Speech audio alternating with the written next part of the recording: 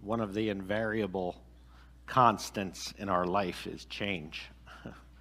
We can't get away from it. It's not just Mel who's a bridge. We're all a bridge because we're all only here temporarily. Whether that's, 5 years, 10 years, 20 years, whatever, we're all only here temporarily. So that's not a negative thing. We're all trying to build to the next generation and keep going what the Lord has planted so many years ago. I'm thankful that we have a God who James tells us and the author of Hebrews tells us does not change. And I would reiterate, just double down, whatever, Mel's not done. Lyle would tell you, my wife would tell you, that Paul compares running the race, it's an endurance race. He's not finished yet. And that last couple yards to the finish line, you get that burst of energy from the people who are cheering you on, who are there goading you to the finish line. So I would encourage you to cheer him on as he gets to the finish line for this stage, not the next one. You got more, buddy. One of the goals of the leadership team as we look toward the future, and one of the things that you've heard Jeff say up here time and time again, is that we want to be more intentional and proactive as a team instead of reactive as a team. And our desire, as changes such as this inevitably come, is to have systems in place, have people in place, and have systems in place to teach people to be in place so that we can keep the church running as smoothly and efficiently and as God-honoring as it possibly can, no matter what might come our way, because we know that change is going to continue. This is not the last one we're going to have to go through. And any of you who have been Christians for more than a day know that sometimes God likes to wait till the very last minute. And he does that to stretch our faith. He does that to teach us something. But that doesn't mean that in the interim we shouldn't be proactive about being prepared. And if he wants to wait till the last minute, fine. But we believe in and are working toward making this church as healthy and as streamlined and as well-functioning and as glorifying of God as possible. So one of the ways that we would like to do that begins today, because we're starting a series of message on spiritual gifts. Gifts God has given the church, the body of Christ. The idea being that we put people in place that they are designed to fit. That's why the puzzle pieces are up there. You have a place you're designed to fit, and you can thrive. And the church functions well as a body, even amidst the constant changes that inevitably take place in our lives. So over the next 10 weeks or so, probably till around the Christmas season, we will go over the gifts in detail. We hope that you will recognize through this series some of the gifts as the pastors are up here preaching. Oh, wait, maybe that's me. Or you can encourage someone else in the gifts that you hear, and you're like, wait, that sounds like you. That sounds like something you'd be good at. And you can encourage someone. And the idea is to build up the body, to put the pieces in place, and to make it all it can be. And this isn't just a leadership team task. Some of you are in charge of ministries in this church. If you see somebody who you know that that's their gift, or you think it is, tap them on the shoulder. Say, I see this in you. We specifically want to help each of you, as a part of this body, consider what the purpose is you might have. There's a purpose God has put in you. And we want you to participate in that. And we want to build this into a healthy, thriving, vibrant church body so that when Jesus returns, number one, we're ready. And number two, he finds a beautiful, functional, healthy bride because he deserves that. At the very least, he deserves that. He deserves more than that. But it's the least we can do. So one of the ways that we believe that We can create health in our churches to put members in places where they're gifted to have the best opportunities to succeed. By doing this, we believe we'll bring life to this church. Jesus says, I'm the way, the truth, and the life. And I realize that in that, in that context, he's in a large way talking about eternal life. But it's more than that. It's more than that. Life and vibrancy is something that fills our very being. And Jesus is life in all of its machinations, in all the different ways. Whenever anything has life and sustenance and vibrancy, Jesus is there. That's who he is.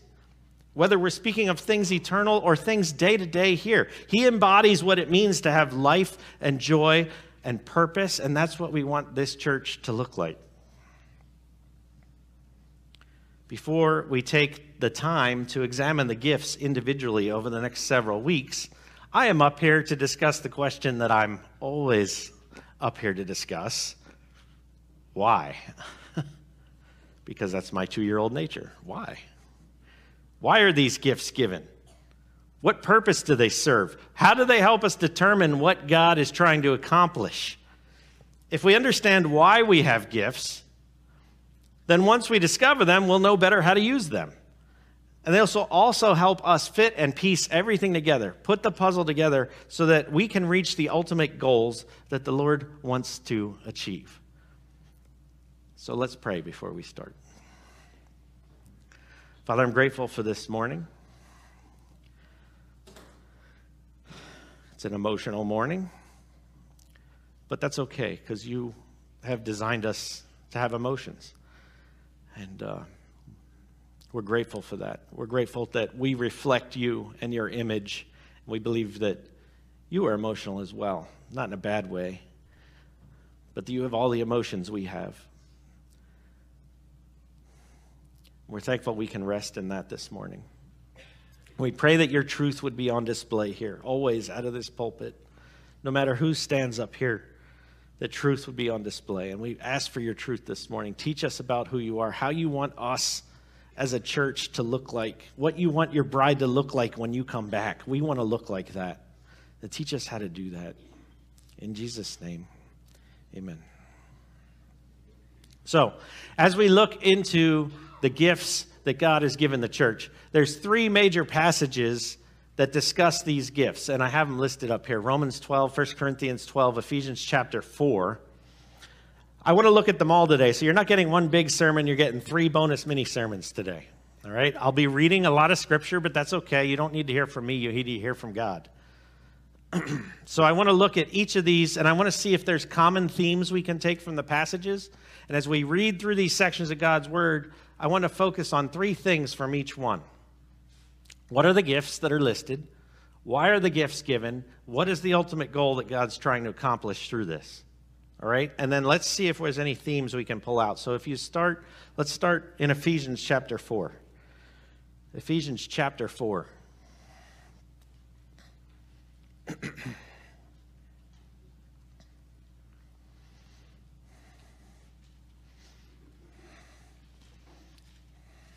If your pew Bible is page 978. Actually, Paul's kind of building to chapter 4. Let me read a little bit of chapter 3 before we get into it. So start in verse 3 of chapter 3. As I briefly wrote earlier, God himself revealed his mysterious plan to me. As you read what I have written, you will understand my insight into this plan regarding Christ. God did not reveal it to previous generations, but now by his Spirit, he has revealed it to his holy apostles and prophets. And this is God's plan. Both Gentiles and Jews who believe the good news share equally in the riches inherited by God's children. Both are part of the same body. That's a theme we're going to see here. Both are part of the same body, and both enjoy the promise of blessings because they belong to Christ Jesus. By God's grace and mighty power, I've been given the privilege of serving him by spreading this good news. Though I am the least deserving of all of God's people, he graciously gave me the privilege of telling the Gentiles about the endless treasures available to them in Christ. I was chosen to explain to everyone this mysterious plan that God, the creator of all things, kept secret from the beginning. God's purpose in all of this was to use the church to display his wisdom in its rich variety to the heavenly places.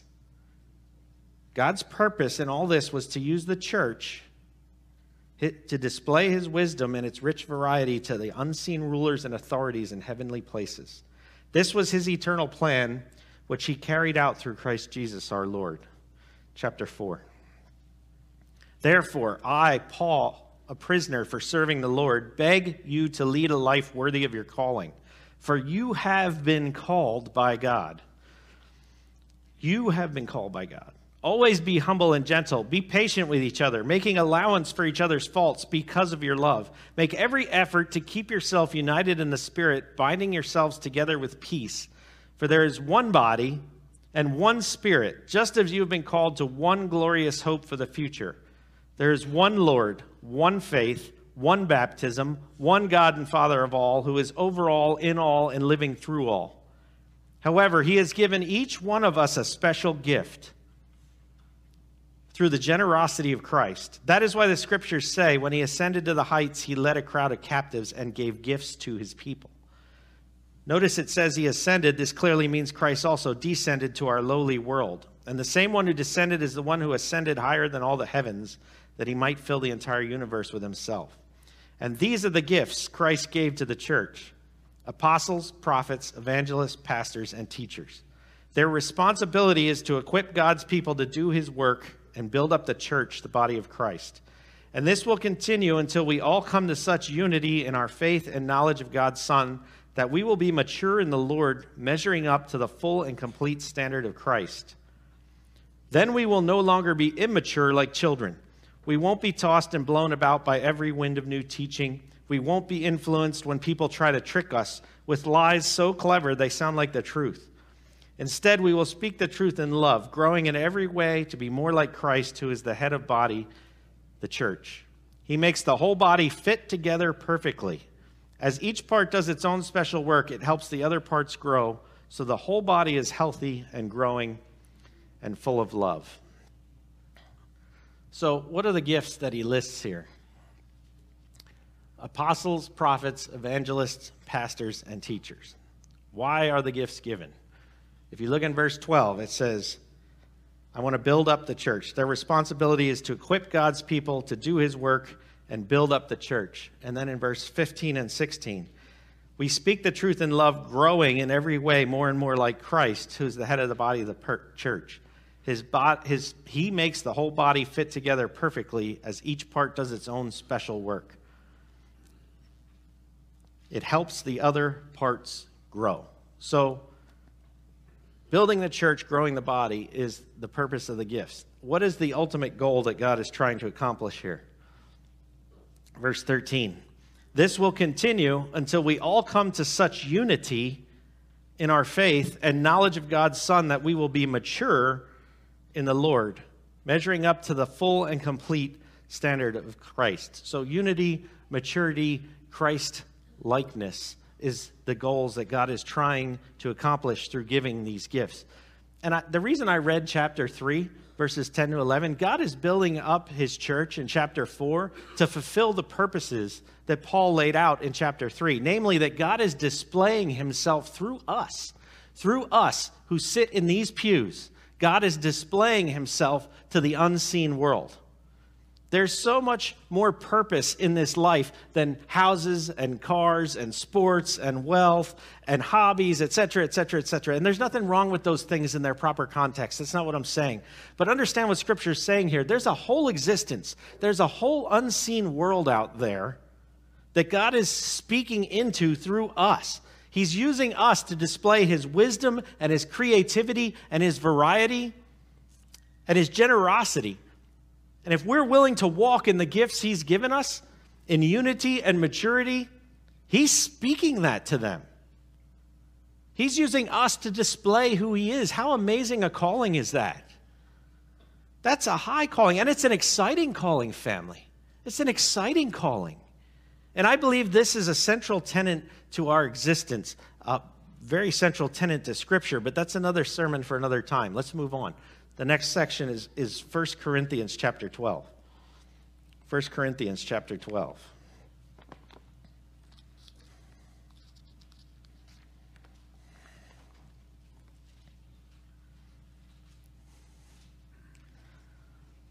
It's a Pew Bible, page 956. Now, dear brothers and sisters, regarding your question about the special abilities the Spirit gives us, I don't want you to misunderstand this. You know that when you were still pagans, you were led astray and swept along in worshiping speechless idols. So I want you to know that no one speaking by the Spirit of God will curse Jesus, and no one can say that Jesus is Lord except by the Holy Spirit. There are different kinds of spiritual gifts, but the same Spirit is the source of them all. There are different kinds of service, but we serve the same Lord. God works in different ways, but it is the same God who does the work in all of us. A special gift is given to each of us so we can help each other. To one person, the Spirit gives the ability to give wise advice. To another, the same Spirit gives a message of special knowledge. The same Spirit gives great faith to another. And to someone else, the one Spirit gives the gift of healing. He gives one person the power to perform miracles, and another the ability to prophesy. He gives someone else the ability to discern whether a message is from the Spirit of God or from another spirit. Still another person is given the ability to speak in unknown languages or tongues, while another is given the ability to interpret what is being said. It is the one and only Spirit who distributes all these gifts, and he alone decides which gift each person should have. The human body has many parts, but the many parts make up one whole body. So it is with the body of Christ. Some of us are Jews, some of us are Gentiles, some of us are slaves, some of us are free. But we have been baptized into one body by one Spirit, and we all share the same Spirit. Yes, the body has many different parts, not just one part. If the foot says, I am not a part of the body because I am not a hand, that does not make it any less part of the body. And if the ear says, I'm not part of the body because I'm not an eye, would that make it any less a part of the body? If the whole body were an eye, how would you hear? If your whole body were an ear, how would you smell anything? But our bodies have many parts, and God has put each part just where he wants it. How strange a body would be if it had only one part. Yes, there are many parts, but only one body. The eye can never say to the hand, I don't need you. The head can't say to the feet, I don't need you. In fact, some parts of the body that seem weakest and least important are actually most necessary. And the parts we regard as less honorable are those we clothe with the greatest care. So we carefully protect those parts which should not be seen, while the more honorable parts do not require special care. So God has put the body together such that extra honor and care are given to those parts that have less dignity. This makes for harmony among the members, so that all the members care for each other. If one part suffers, all the parts suffer. If one part is honored, all the parts are glad. And all of you together are Christ's body, and each of you is a part of it.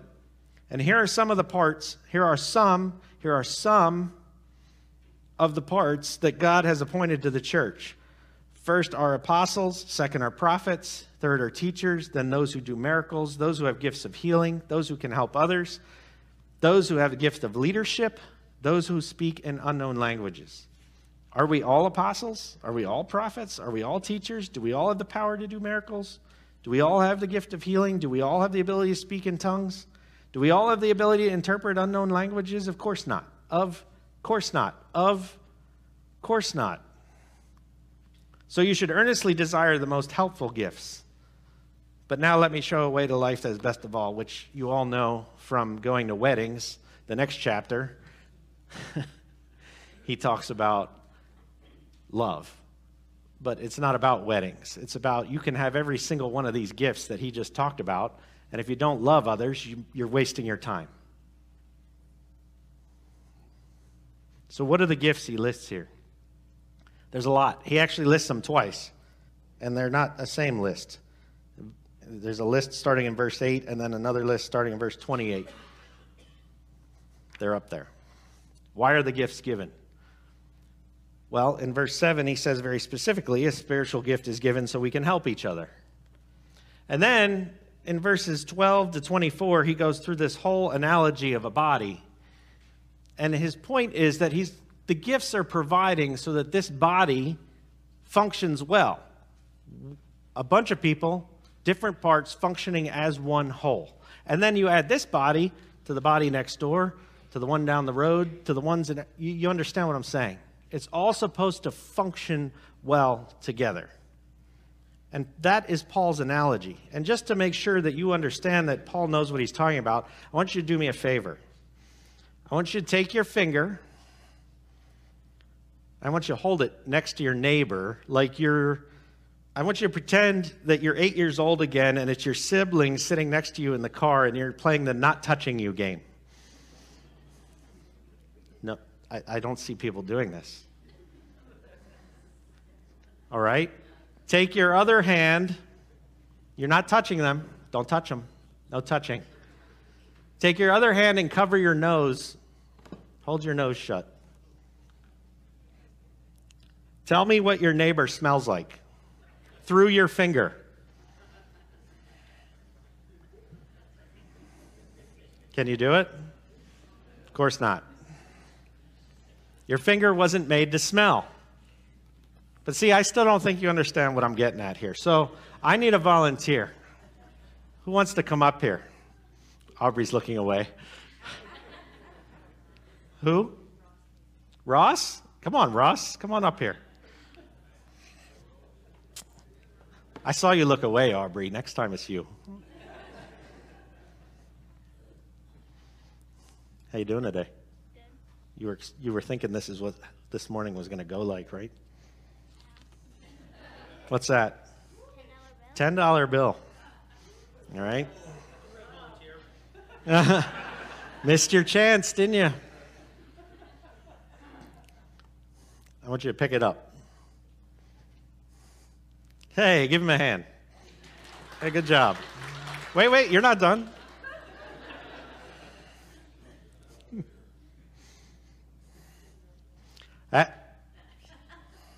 If you can pick it up this time, you get to keep it. But you need to pick it up with your hair. Can't use your hand.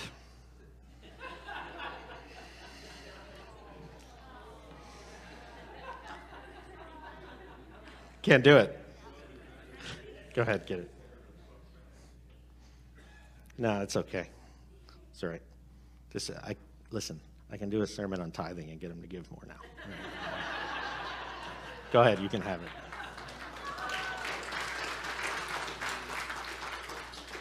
Your hair has a purpose, right? It keeps your body heat in, right? Kind of sort of protects your scalp if you get a little cushioning there. Our eyebrows are hair. They protect our eyes from sweat. We have eyelashes that are hair. They keep dust out of your eyes. They regulate the light that's coming into our eyes. Our hair has a purpose. It's necessary. But it can't help you pick up a $10 bill because it's not supposed to. If you want to pick up money, your hair is pretty useless, but your hand's pretty helpful. You get it. Like, I didn't even need to do that. I understand. I often hear people say that this is Bruce, not the Lord. I often hear people say that, oh man, you need to get out of your comfort zone. You know, I hate that saying. I don't mean you can't say it in front of me. I don't mean that in its context it doesn't have purpose. Like, I understand that if your life is living in your parents' basement playing video games, you need to get out of your comfort zone. But there are times when you need to try new things and the Lord needs to stretch you. But there's a lot more times where He's made you to do something and be something. And when you walk in that, there's power.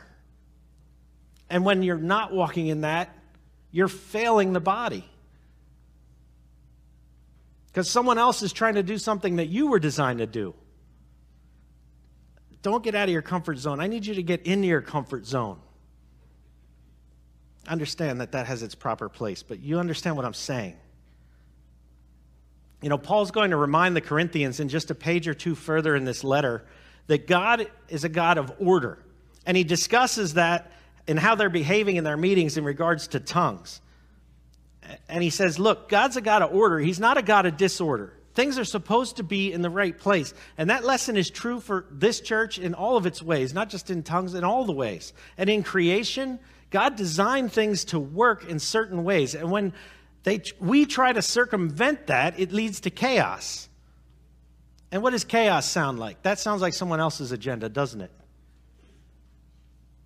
If God is a God of order, then Satan, his desire is for disorder.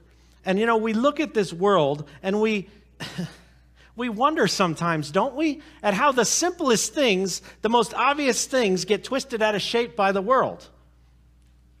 Men go with women and women go with men. Like, even leaving God out of the picture, like, let's not even talk about religion. Biological fact tells you rationally that men go with women and women go with men.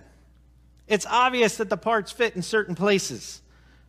And we look at the world and we go, why are you making it so hard? It's not that hard. And then we come to church and we do the exact same thing. We put people in places they're not supposed to be.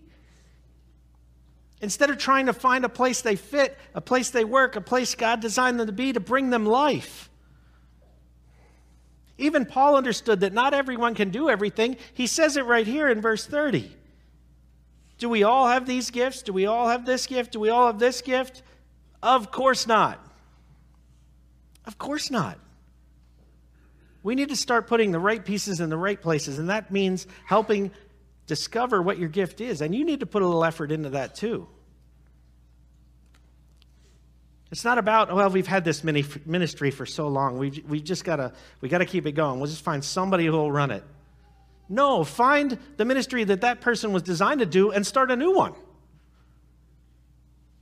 Put people in the right places. What is the ultimate goal God is trying to accomplish? Again, unity, completeness, harmony. Verse 25 to 27. This makes for harmony among the members, so that all the members care for one another. If one part suffers, they all suffer. If one part is honored, all parts are glad. All of you together are Christ's body, and each of you is a part of it. When we see a person whose body is betraying them, when they're sick, when they're ill, whatever it is, we do everything we can to try and get that body to function the way it's supposed to be. Rest, go home and go to bed. Don't come out till you're better. Medicine, surgery, cut it up, tear it down, put a new one in. Whatever it takes until the body works the way it should, or until all the options are exhausted. We do that for people. We need to do that in our churches as well. Whatever it takes to get this to function the way that the Lord wants it to function. His bride should look and function right when he returns. Lastly, turn to Romans chapter 12. Romans chapter 12.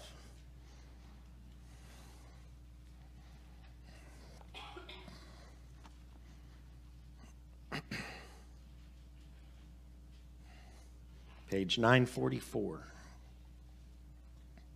I'm actually going to start in 11, verse 33. Oh, how great are God's riches and wisdom and knowledge! How impossible it is for us to understand his decisions and his ways. For who can know the Lord's thoughts? Who knows enough to give him advice? And who has given him so much that he needs to pay it back?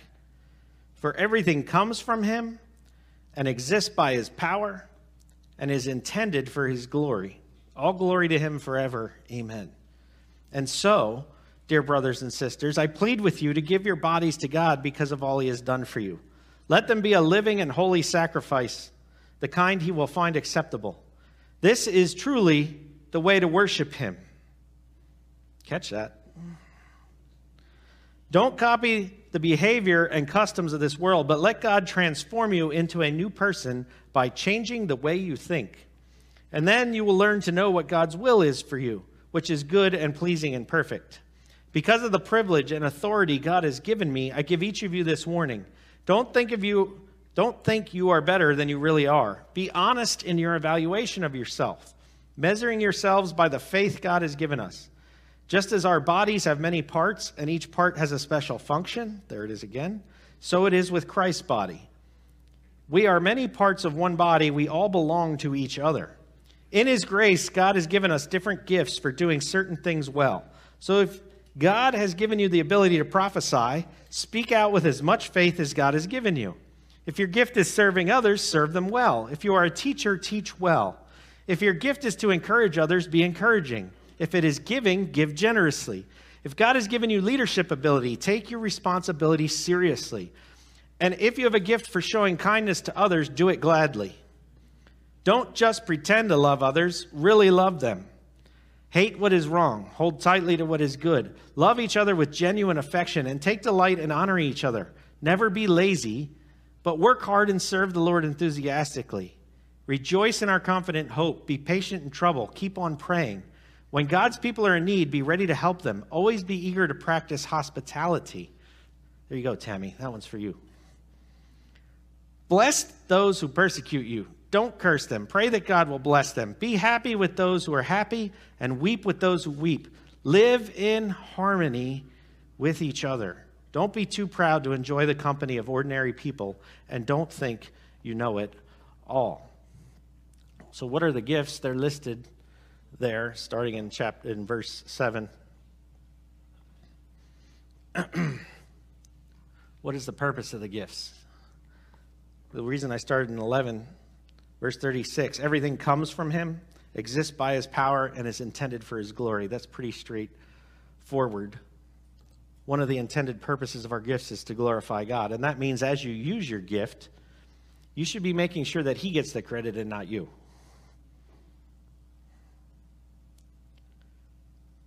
Verse 2. Paul says, discovering our gifts will enable us to learn God's will. And you say to me, well, wait a minute, Bruce. Now, how's that possible? Paul hasn't even gotten to the gifts yet, and you're going back to verse 2. And I'd say, no, he hasn't gotten to the list of gifts yet. But he says that when we let God transform the way we think, we will learn his will. And then in verse 3, he points out this new thinking entails not thinking more of ourselves than we should, and we need to be humble. Why? Because each part in the church has a special function. So you start thinking highly of, oh, I have this function. Oh, I get to stand up here in front of you. It doesn't mean anything.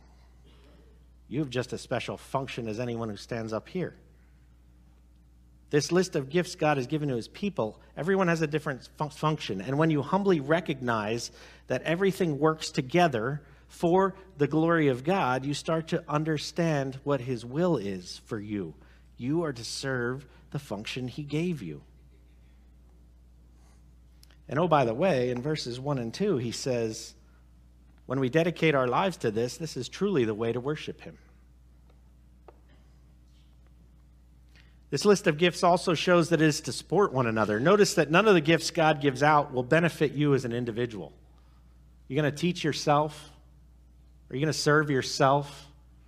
You're going to encourage yourself? I guess you could go home and look in the mirror and be like, you are really good looking today.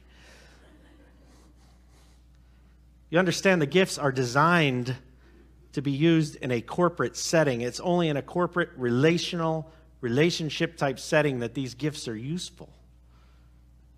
What is the goal God is trying to accomplish? Unity and harmony. He says it again in verse 5.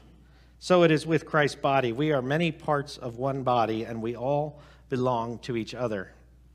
Verse 9. Don't pretend to love others. Really love them. Verse 16. Live in harmony with one another.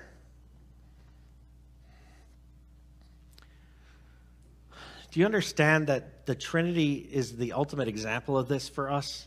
And I know you probably didn't catch it, and if you did, kudos to you. But in each one of these three scriptures that deals with gifts, it was noted by Paul that each part of the Trinity is the one who gives the gifts. So in Romans 12:6, he says God has given us different gifts. In 1 Corinthians 12, verses 1, 4, and 8, he all points out that the Spirit is the one who gives the gifts. And Ephesians 4:7 says he has given each one of us a special gift through the generosity of Christ.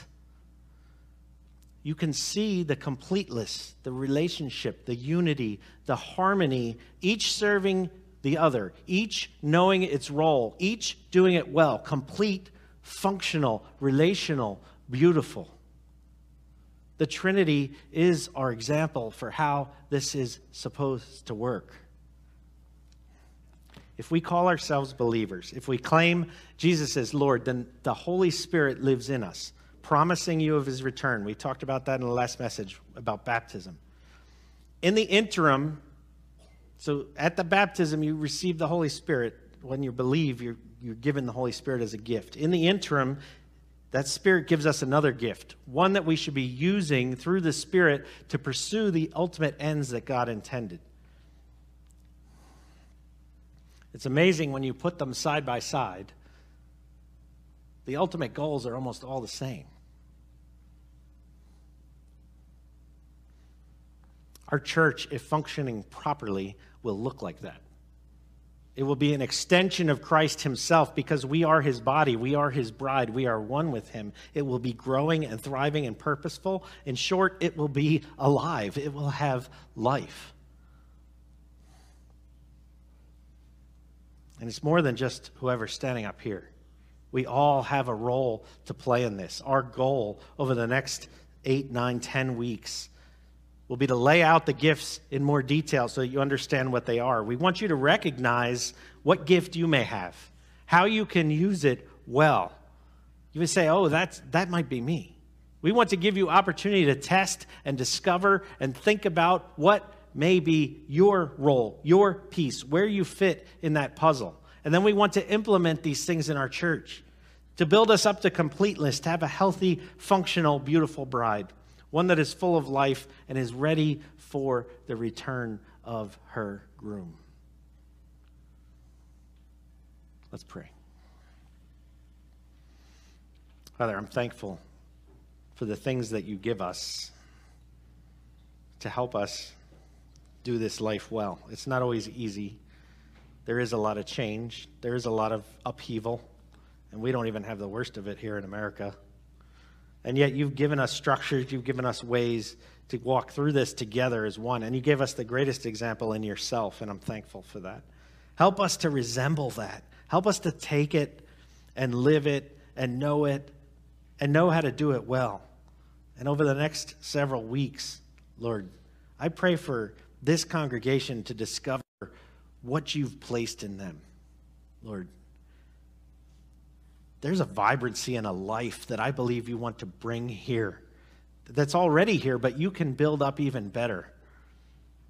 And we want that to be part of this congregation. We want you to be part of it. We want to look like you. Help us to do that in Jesus' name. Amen.